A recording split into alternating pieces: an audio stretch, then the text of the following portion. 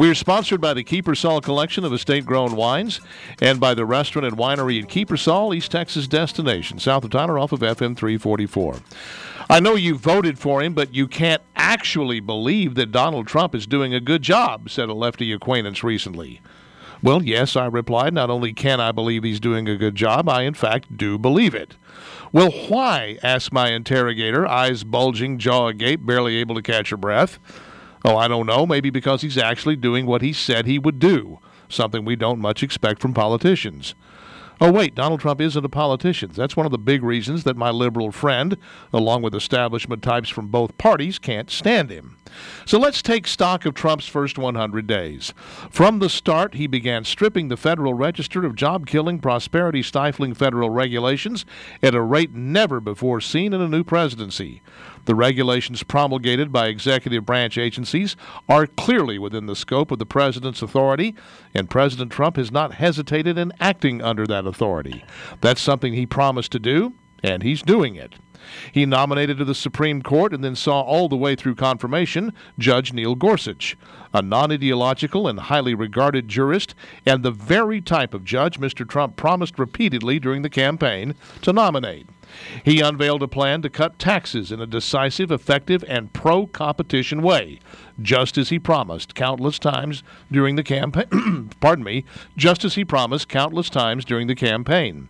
He has assembled what is arguably one of the most highly qualified cabinets in the history of the country, just as he promised. That's all on the domestic front.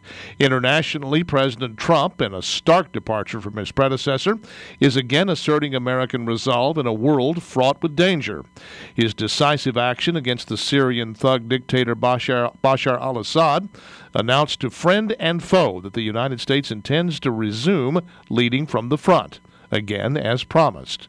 And why did no one ever point out how ridiculous leading from behind sounds?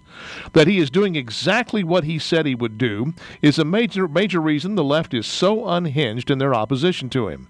The left has become accustomed to neutering Republican presidents rather soon after Inauguration Day via their dominance of the media and the permanent staff-level jobs throughout the federal bureaucracy. Soon enough, the left has come to believe Republican presidents will learn their limitations in Washington and behave themselves accordingly. But not this president. He's acting not only as if he won the election, but as if winning the election is actually supposed to mean something. He is behaving much like someone who has spent his entire adult life actually getting things done, rather than just endlessly talking about getting things done. In other words, he is the most frightening thing in a Republican president that liberals have ever seen.